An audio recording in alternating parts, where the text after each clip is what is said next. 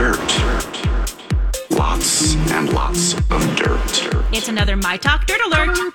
The stories and headlines getting our attention from the world of entertainment and showbiz. On My Talk 107.1. Spill the tea, sweetheart.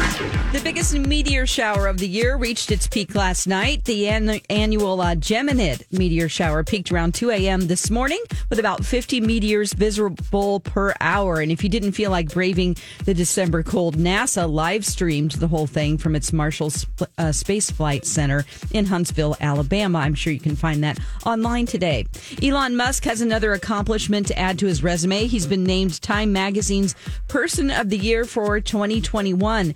And it's been a big year for Musk as his companies Tesla and SpaceX had large gains. Tesla's rising stock price made Musk the wealthiest human on Earth on paper, while SpaceX successfully launched the first ever orbital flight with a crew of tourists and no astronauts.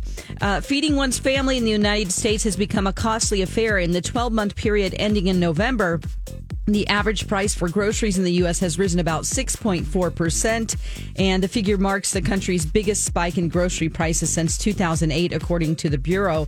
And that's not to say going out to eat is less expensive. Restaurant prices have climbed 5.8% over the same 12-month period.